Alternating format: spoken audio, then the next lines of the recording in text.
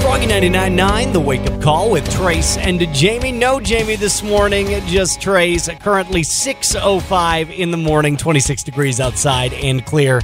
So honestly, this takes a special kind of stupid. A 27-year-old woman is going viral on TikTok right now for a series of posts where she explains that she accidentally swallowed her Apple Airpod thinking that it was ibuprofen. She's since passed it and she's okay, but take a listen to what this sounds like, because honestly, I have no idea how you mix this up. Okay, so here's the OG video I uploaded on Friday. My AirPod and my ibuprofen. Here we go. I was falling into bed. I had an ibuprofen 800 in one hand and my left earbud in the other, and I went to go put it in here. And I threw it in the bag and took my water bottle, took a sip, and then realized it wasn't ibuprofen, and I tried puking it up, and it won't come out, and I'm losing my mind.